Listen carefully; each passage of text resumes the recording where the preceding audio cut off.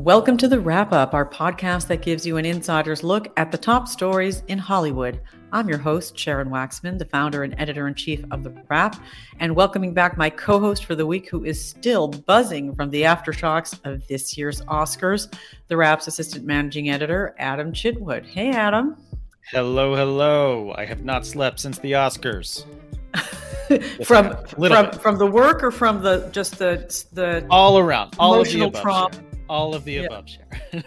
All of the above. The good news is there's nothing to discuss this week. So. Yes, there's quite the opposite. There's a lot going on. It's pretty rare that Hollywood rivets the attention of the world, especially with a war going on halfway around the globe.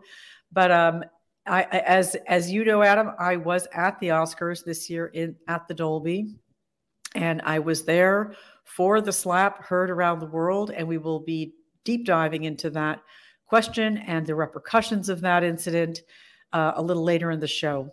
But there is a lot going on in Hollywood this week besides that big show. So let's jump into the other Hollywood headlines. Go for it. Yes, complete opposite from the experience of watching the Oscars is Bridgerton Season 2, which premiered on Netflix last week. The ratings for which were pretty astounding. Netflix released on Tuesday the numbers announcing that viewers watched more than 193 million hours of the show, which set a record for the streamer's most viewed Netflix English language TV title in its premiere weekend. It was also the most watched show in 92 countries. Sharon, are you a Bridgerton fan, as they say? I don't know if I'm allowed to admit this on the podcast. I am a Bridgerton fan. Yes. I couldn't decide if I was watching it because I was fascinated by it, if I was horrified by it. But it's very compelling watching, for sure. Yes. I have not had any time to watch Bridgerton Season 2, so I'm saving it. I'm still working my way through the friggin' Gilded Age, slowly. But, with everything going on with the Oscars, I was very focused on getting up to speed on everything that was going on with those movies. And so... No, I haven't watched it yet. My hot take is the Gilded Age is better than Bridgerton, but it is? Season 2, kicked off with a bang. And looking back at some of the viewership data they released, wait a minute, Adam. You're not a fan of Bridgerton. What are you, or Gilded Age? You don't watch either of those shows, do you? I'm a fan of the Gilded Age. If you look on the wrap.com, I interviewed one Carrie Coon for the finale of the Gilded Age. True. I find that show very delightful. It's a delightful soap. As Carrie Coon told me, exclaimed to me, it's a soap, Adam. It's supposed to be soapy. So she's the most interesting character on there. But I just can't get over that house. It's a gorgeous house. Is ridiculous. It's a gorgeous house. There really a palace built on the corner of 61st Street? We should be talking about Bridgerton, but in fact, we're talking about the Gilded Age right now. Bridgerton, very different show, very much a romance. But what's interesting about Netflix viewership data is looking back for as long as they've been releasing these viewership data, for most of their hit shows, the viewership numbers actually increase in the second weekend. So it'll be interesting to see how many people catch up to Bridgerton Season 2 this weekend, how many are like you who didn't have time to watch it. Well, I would have thought this past weekend people were catching up on the Oscar Best Picture nominees that they realize they suddenly need to watch, or they're like, oh, I finally will watch Coda, kind of thing. Yeah, you would think. I think some people did, but clearly Netflix, right after the first season of Bridgerton came out, just went full in on Bridgerton. They've got a prequel spinoff coming up. They already greenlit the show for season 3 and season 4. Yep. This is their franchise. Yes, this is, and they have Shonda Rhimes, and they are going to use her. Anyway, yes. I will watch it, and we can circle back another week and talk about all the things we love to hate or hate to love about Bridgerton Season 2. Okay. Meantime, let's talk about some sad news that came out on Wednesday, which is that Bruce Willis, who we all grew up with and loved, he is stepping away from acting after being diagnosed with aphasia. Aphasia is a cognitive disorder that affects a person's ability to communicate. His family announced the news on their Instagrams, including his five daughters, he's got 5 kids, and ex-wife Demi Moore. They said he'd been experiencing some health issues when he got the diagnosis, and as a result of this, Bruce is stepping away from the career that has meant so much to him. Adam, what are your thoughts? It's just awful awful news, and thanks to some reporting out of the Los Angeles Times, it sounds like it's been impacting his work for a while now. Yes. They had a report speaking with some of the directors, crew members, cast members of some of these. He's been doing all these direct-to-video movies in the last few years, and everyone's been wondering why. As it turns out, they've been kind of compressing all of his lines of dialogue into one day of shooting, having him, shoot very quickly, of handling him in and out to kind of get a paycheck and get out of there. That feels super creepy, by the way. Yes, it does. It feels really like ew. I feel like we've only seen the tip of the iceberg on this story. I feel like there's probably more to come about what's been going on here, because it's just a really terribly sad thing. And it's not even clear if the LA Times, which had been working on this piece, was maybe the reason that the family actually went public with the diagnosis that Bruce Willis has this condition or this disorder. But I think there will be more reporting to be done, and we'll come back to you guys to talk about what more we learn about whether, the ins and outs of the last few years of Bruce Willis's career, because he's such a great, fun actor and so much part of our culture. And it's kind of sad to think that still in the prime of life, he's 67, that, he'd have to default to these kinds of shitty films, Yeah, and it puts some of his recent work into context. I mean, Glass, he reprised his role from M. Night Shyamalan's Unbreakable, but he's not in Glass very much, and I think people were a little surprised to see that he didn't have a very large role in that film. This may kind of explain that. That explains it, yeah. Mm-hmm. And now for our last headline, before we get to the Oscars, we're going to teeter on the edge of something that, is Oscars adjacent. But, as we know, Will Smith stormed the stage, smacked Chris Rock. There was concern pretty immediately that this might cause copycats. Slapping Chris Rock because he made a joke. Our Rap Pro team did a really lovely reported piece on club owners who believe the incident could lead to this kind of copycat aggression against comics across the country. If Will Smith can get offended by a joke and get up and slap the comedian on the face in front of everyone at the Oscars, who's to stop someone, at a comedy club from doing the same thing? Kathy Griffin tweeted, "Let me tell you something. It's very bad practice to walk up on stage and physically assault a comedian.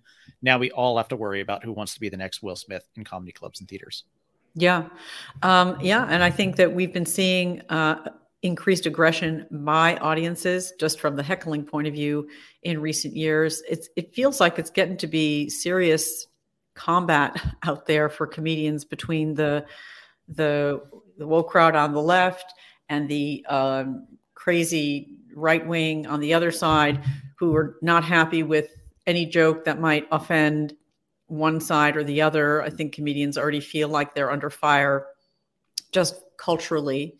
And we've heard that consistently from comedians over the past number of years, that they don't really know where the lines are, what is safe for where is it safe for them to go.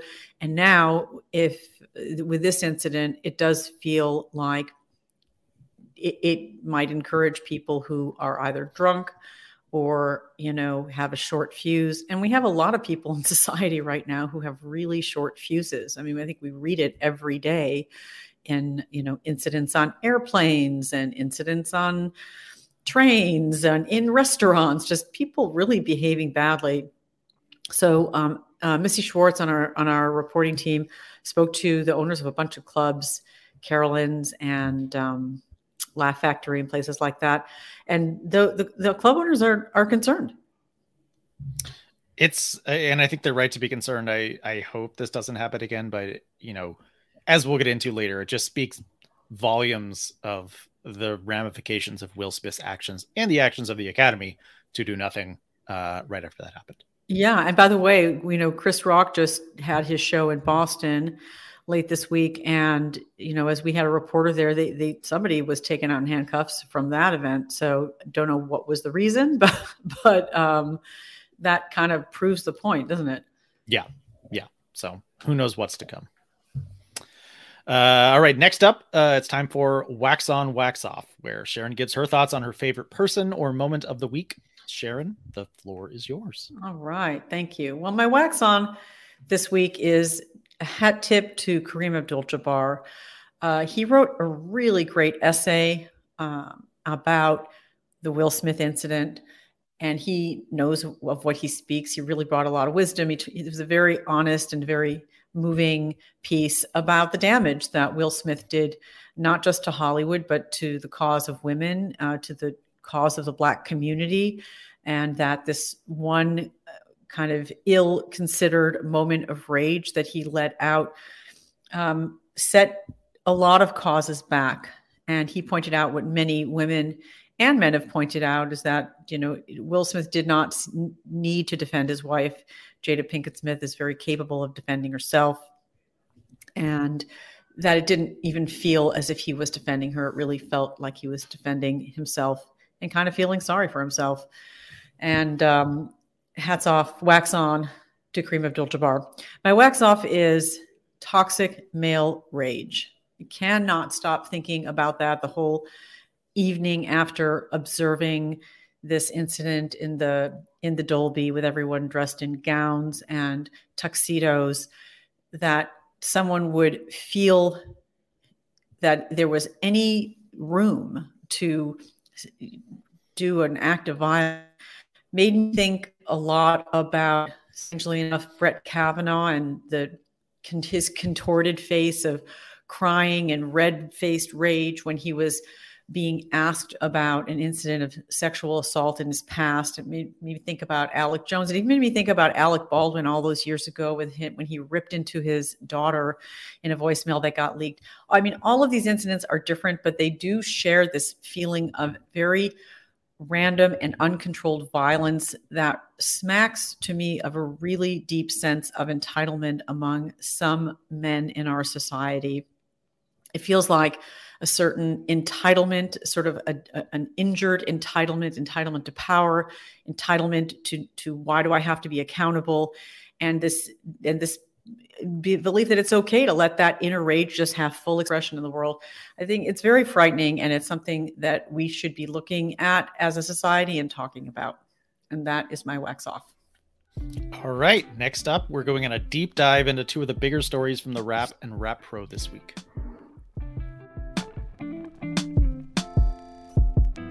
So Sharon, the Oscars.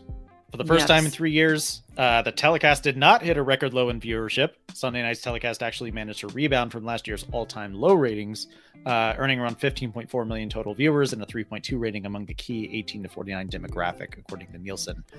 Still a far cry from the ratings numbers even just 5, 6, 7 years ago. But obviously all anyone is talking about is the moment when Will Smith, shortly before winning his first Oscar for his performance in King Richard, slapped Chris Rock on stage after Rock made a joke about his wife, Jada Pinkett Smith. Joining us to discuss is film critic and executive producer of A Celebration of Black Cinema, Sean Edwards. Welcome, Sean. Welcome, Sean. Thank you. Great to be here. Great to have you. So I was at the Dolby Theater on Sunday night, and I saw that moment happen, and it was pretty clear very quickly that it was not a joke. It was not a bit. And that, of course, it became super clear when Will walked back to his seat and kept shouting and bellowing from his seat. A lot of people right now are criticizing, after they've had a lot of criticism leveled at Will Smith, are now criticizing the Academy that for not acting swiftly and decisively, in that moment. Now that we've all sort of had our say about this for a number of days, as we've talked about almost nothing else since that happened, kind of where does this now sit with you, Sean? Doesn't sit with me anywhere. It was a bad incident by an individual. Doesn't reflect me, doesn't reflect Black people, doesn't reflect women. I don't feed into the sensationalized coverage that we do with everything. Completely overblown, completely misanalyzed. People are just weighing in way too heavy on this.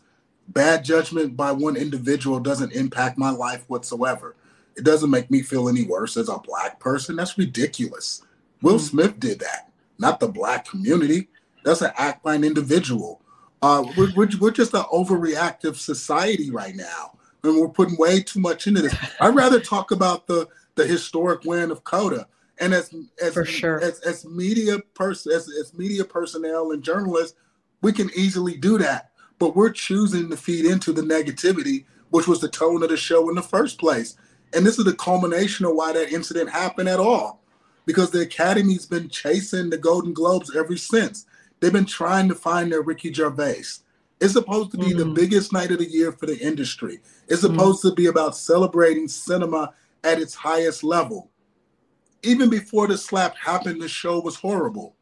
They were the show as a piece of entertainment was really horrible up until that point, and then it went very far off the rails. Well, yeah, but let's be honest. Up until that point, there was an air of negativity about the show in the first place, because I don't believe that insulting the nominated films should be a part of the Academy Awards. Because why did you nominate them in the first place? Why are we all in the building in the first place? So the whole tone to me for the past few years has been off, because the Academy is so desperate for ratings that they fed into our bottom-feeding culture. The Academy Awards aren't a reality show. The Academy Awards aren't a night at the Improv. The Academy Awards, it's supposed to be a high standard level of excellence in which we're celebrating the best of the best. And you have some of the most talented people on the planet all in one room. It takes a lot of creativity. It takes a lot of talent to produce and make even an average movie, let alone a movie that gets nominated for 12 Academy Awards or 10 Academy Awards or 5 Academy Awards. And, to walk in that room and have people walk on stage and poke fun at The Last Duel and poke fun at The Power of the Dog. If you're poking fun at The Power of the Dog, why'd you nominate it 12 times? It doesn't make any sense to me. I mean, just the tone and the negativity has been off with the Academy Awards for a while now. It'd be like winning the Nobel Peace Prize and you fly over to accept the award, and the host pokes fun at your significant other that you brought with you to receive that honor. All right, so hang on. So I completely take your point, and I think you make a really good point that they're trying to chase some chimera of entertainment ratings that probably they're never going to get. And the part of the tragedy of what happened at the Oscars on Sunday is that it undoubtedly did spike the ratings, right? I mean, and there were people talking about that. I was talking to some of the top people at ABC at the Governor's Ball, and they were acknowledging it in the moment and just kind of shrugged. I mean, I'm sure they're glad to have the ratings, even though it was at the cost of this degradation of the show, with violence and profanity and just an overall sort of lowering of the standard, as you're saying. But I don't know that I agree. I mean, I certainly hear your point of view. That I don't know if I agree that the ambiance of the show in general, which in pursuit of bringing an entertaining, fun, insulting tone to things, was directly connected to that moment. But maybe you're right. I don't know. But you can be entertaining without being insulting, because everybody keeps talking about comedians have the license to say what they want to say and do what they want to do. Right. No, they don't. There's repercussions to everything. But if you're a talented comedian, you can be funny without insulting people. You can be entertaining without insulting people. That's where this all started. You can't ignore the starting point. Now, the reaction was 100% wrong and incorrect. Right. But no one should walk into the Dolby Theater with the expectation of being insulted on Hollywood's biggest night. It's a totally fair point. Like, why are we getting all dressed up and looking our glamorous selves to behave? Yeah, there's a tension there for sure. The sad thing about it is Chris Rock was not the host. We'd already had like 3 mini monologues that night, from the 3 hosts that they hired. His sole job, because people always lean into this, you had one job. he had one job, which was to announce the best documentary feature category, which in my opinion was one of the stronger categories of the night. Mm-hmm. How come he could not walk on stage and, in my opinion, celebrate 5 of the best movies? Because Sean, when you invite Chris Rock, you want him to be funny. So then this is the producer's fault. I do think I mean, I agree with Sean. I think the vibe of the entire telecast was off. It was almost as if the show was embarrassed of the nominated films and wanted to like scoot past them as quickly as possible. Even like you couldn't even honor The Godfather without adding in like a Kanye West song, or you couldn't show We Don't Talk About Bruno without adding in a special singer. Like they had to add something extra, as if movies themselves are uninteresting and boring. We must make them interesting versus, you know, I'd like to see the pendulum swing for the next telecast all the way back to we are honoring the highest art form that is like America's greatest cultural export. And we're going to take time to like acknowledge the art that's been created this year, the craftspeople that have done that art, versus how can we get teenagers to care about the Oscars, which I don't, you know, they've been trying to do that for years and it's just not working. Yeah. I mean, they walked into the show embarrassed of the industry. Because how do you not present every category live? That was so disrespectful. Well, and that's not, we are here to celebrate those 23 categories. All 23 of those categories should have been part of the main show and broadcast live. I don't agree with that. I feel like the show, but I've said this for years, and Steve Pond and I have had this argument for years. I mean, the show's so long. I mean, the show is so long. Then if you get bored, if you get tired of watching it, change the channel, turn it off. Yeah, the problem was even with cutting the categories. If you change the channel and turn it off, then you've not made a show that's relevant to people. I don't really. The show is relevant. The show is relevant just to have the argument for a second. I don't understand why it is that you can't, in a valid and credible way, honor the people who are in categories that are less entertaining and less relevant and interesting to the broad mass of American public, but still give them every honor in giving them the Oscar. Why is it defined by whether they are on the show or not? The point is that they are recognized by the 9,000 members who voted for cinematography or hair and makeup or whatever it is, or the shorts. And by the way, I love shorts. We have done so much work here at The Wrap to elevate shorts and shine a light on them, and because they are the future feature filmmakers of tomorrow in many cases.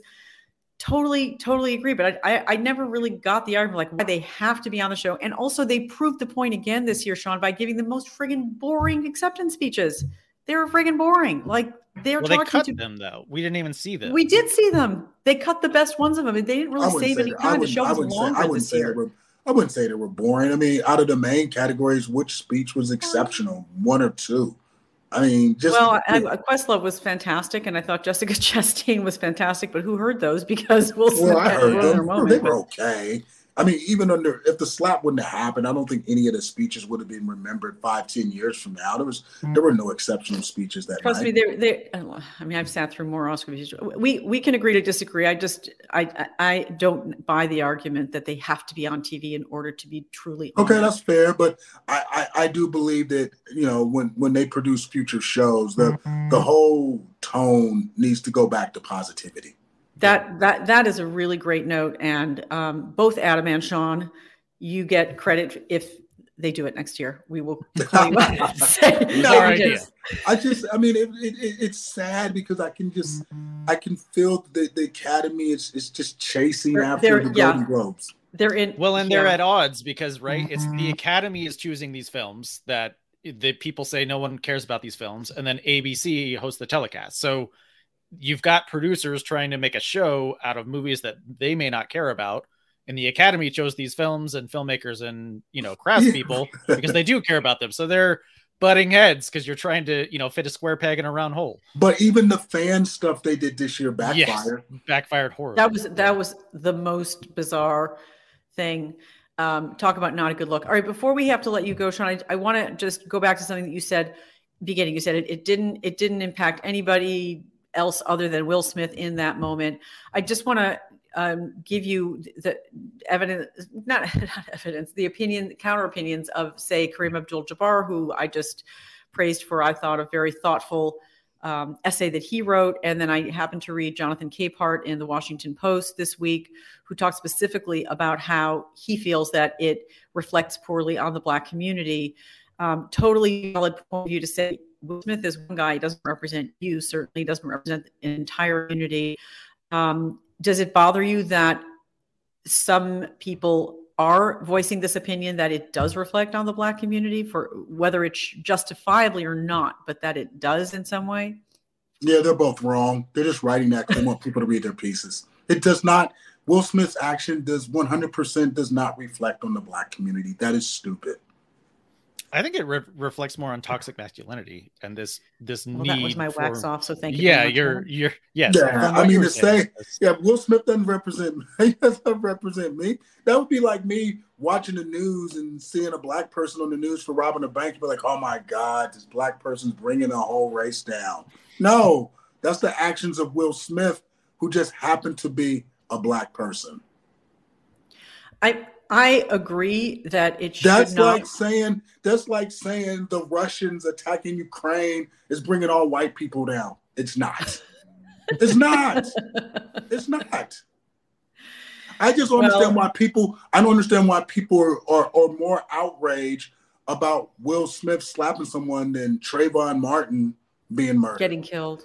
It's ridiculous. It's got to stop. Our priorities are screwed up. That's why we're here in the first place. Mm-hmm. He slapped Chris Rock on stage at an award show. Big deal. I mean, it is very sad though, because Will Smith has been such a role model. He has been such an icon of positivity. Nobody's perfect. We've all done things in our past. It just happens to be during a globally viewed television show. But I mean, I think people are being really hypocritical here, and we need to back up. Possibly. I mean, that's. I'm thinking more about how you can undo so much in a really brief moment. You know, I don't really. After decades of work and decades of. I mean, it's a bad thing to happen. I don't think it undoes. Doesn't undo anything he's done in his career. It doesn't make his great movies less great. It doesn't make his bad movies even more bad. It was a bad personal decision he made in his life. End of story. Yeah. Yeah. Well, we will see what happens when the Academy decides what they're going to do. I'm going to guess they're probably going to. Well, they're not going to take his Oscar away because people have done far worse things that own Oscars. I don't even think that's going to be on the table, because the Oscars related to his performance and nothing to do with that evening. Right. But I think it's very possible they will expel him from the Academy. Yeah, and he'll be just fine. And he will be just fine. He will be just fine. But I think that the Oscars on the whole are debased in a way. You know, it's not good for the industry as a whole, for all of us who work in this industry and kind of, you know, appreciate the work that goes into. Everybody's going to be just fine. How was it bad? Everybody's going to be just fine. Yeah, I mean, at the end of the day, nobody died, but it's not how I think the Academy wants to see itself presented. It's not. And the person who called it the Jerry Springerization or something of the Oscars, I thought there was, there was a certain sad truth to that. I personally believe the Academy has far worse problems than Will Smith slapping Chris Rock. I mean, it took him a gazillion years to address a diversity issue. That's a little more problematic than a slap. Okay. Amen. All right, Sean, thank you so much for coming on. Thank you. Thank you for your strong views. I love it. And we'll be following whatever the continued fallout is from this. All right. Thanks a lot. Sean. Thanks. Put those Men in Black movies in a time capsule. Thank you. Okay. Thanks, Sean. Thanks a lot. You. So, Sharon, do you watch cable news? I pretty much watch nothing but cable news. Why? Well, as if anyone needs another streaming service, CNN launched their own streaming service this week, CNN Plus, rolling out hours of original programming and shows. This is their, play to bring news to the streaming world. Joining us to talk about it is the Rap Pro's own Joe Belbruno. Welcome, Joe. The newly minted Joe Belbruno. Joe, welcome to the show. Welcome, Joe. Hey. Thanks for coming on. And, I know that you took one for the team by figuring out how to download and open the CNN Plus app. But the best part is that it happened at East Coast time. So here in California, I was up at 4, and I couldn't even figure it out, like if it was a normal time of the day. But exactly. All right. Well, so tell us, what did you think of it? Like, give us a digest. Well, how was it? Is it good? Once I got through getting it onto my Apple TV, it worked fine. And I mean, you'll see in the story that I wrote, it feels like one giant Sunday show. So it's not, it doesn't have that cadence, that like breaking news, where they're jerking you around. It feels like you're watching like 4 or 5. They have a total of 8, but a string of Sunday shows. Well, who has time to watch this is my question. Wait, it's, we have to live our lives too. I mean, we just can't watch TV all day. So what's the target audience for this, you think? Well, see, this is what I had hoped. I hoped it was for cord cutters who wanted to be able to get CNN, who wanted to be able to turn, there's stuff going on in Ukraine or Russia, whatever might be happening. Right. You can turn it on and there it is. It just doesn't have that. It's kind of like what you would expect on CNN on Sunday to cover those issues. So it doesn't have that kind of quickness to it. But at the same token, if you notice, if you watch CNN long enough, and Sharon, that I've watched a lot of CNN, that they just repeat the same story after, over and over again every half hour. Right. So it's either you get that, or you get a little bit of a slower pace. Well, would you rather have like a show and then let me bring you up to speed on everything that's happening in the world in 3 minutes? Yeah. Or every 20 minutes they break in and they say, by the way. Yeah. Now, they did pledge that if what they wanted to do is that they would keep it on that kind of slow analytical pace. If you've ever watched the BBC and how they present the news, it's very much like the BBC. There's no yelling. There's no combat sports going on. It's just, anchor, guest, and then they get it done. So that's what CNN's doing. But they said that what they would do is break in if anything big happens. The president speaks. There's a disaster. Supreme Court justices nominated. They would break in. And they did on the first day. I would love to see that, like, here's what you need to know in 20 minutes, like in between. But it's like, it sounds like it's not a service for people who want to keep up on the news. It sounds like it's a service who want to hang out with the people they know from CNN and like bake chocolate chip cookies with them or something. Right. And so, that's their whole joke is that Anderson Cooper wears a suit and tie when he's on 3. Exactly. And when he goes to CNN Plus, he's got a T-shirt on. We get to watch him like change a diaper or something like that in his house. First night, his tie was unloosened. His office was a wreck. He had just gotten in from Ukraine, and then it did a show on meditation. But what I'm saying is, it doesn't feel like a news service. It feels like hey, this is kind of wallpaper I'll put on while I'm, It does in certain respects. Like Wolf Blitzer does a show that's very reminiscent of how broadcast anchors would do it in the 80s. It's behind a desk, talking to you, leading through the stories. No fancy, I forget what the boxes that they put up. There's no fancy graphics. It's just him talking. Chris Wallace does a daily show on there that is just an interview. So you just see him in the screen. So there are, and then Brian Stelter has also a very newsy show. I just want to know about Brian Stelter. At what point does he collapse, actually? I don't know. And in fact, he's like the Energizer Bunny of all news. I made a joke on Twitter and said, have they cloned you? And like, we talked about that a bit. Right, exactly. And I know him a bit. I have seen him at parties in the corner, just on his phone, like trying to get his newsletter out. I mean, I think he just works till 11 o'clock at night. And that's for sure.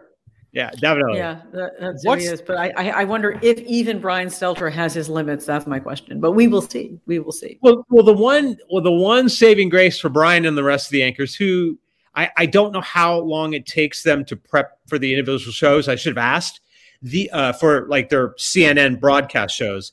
These are only a half hour. So they're really kind of in and then they're out. They're not too complicated either. So it might be easier for them. Right. What's additive on CNN Plus? What does it have that you don't get on CNN? Or what are they telling you that it has? Okay, so it has all of the CNN special, shows. Like they have a show on the Murdochs, they have a show on the royal family, that kind of stuff, which you can also get on CNN. Then there's only 8 daily shows that happen. The rest of them, and it's pretty much every personality Sanjay Gupta does something on health. Anderson does 2, one that's more newsy and one about raising his kids. So those shows are very unique to CNN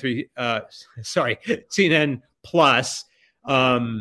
And then CNN, the broadcast doesn't carry any of this. So there is unique shows if that's the kind of shows you want to watch.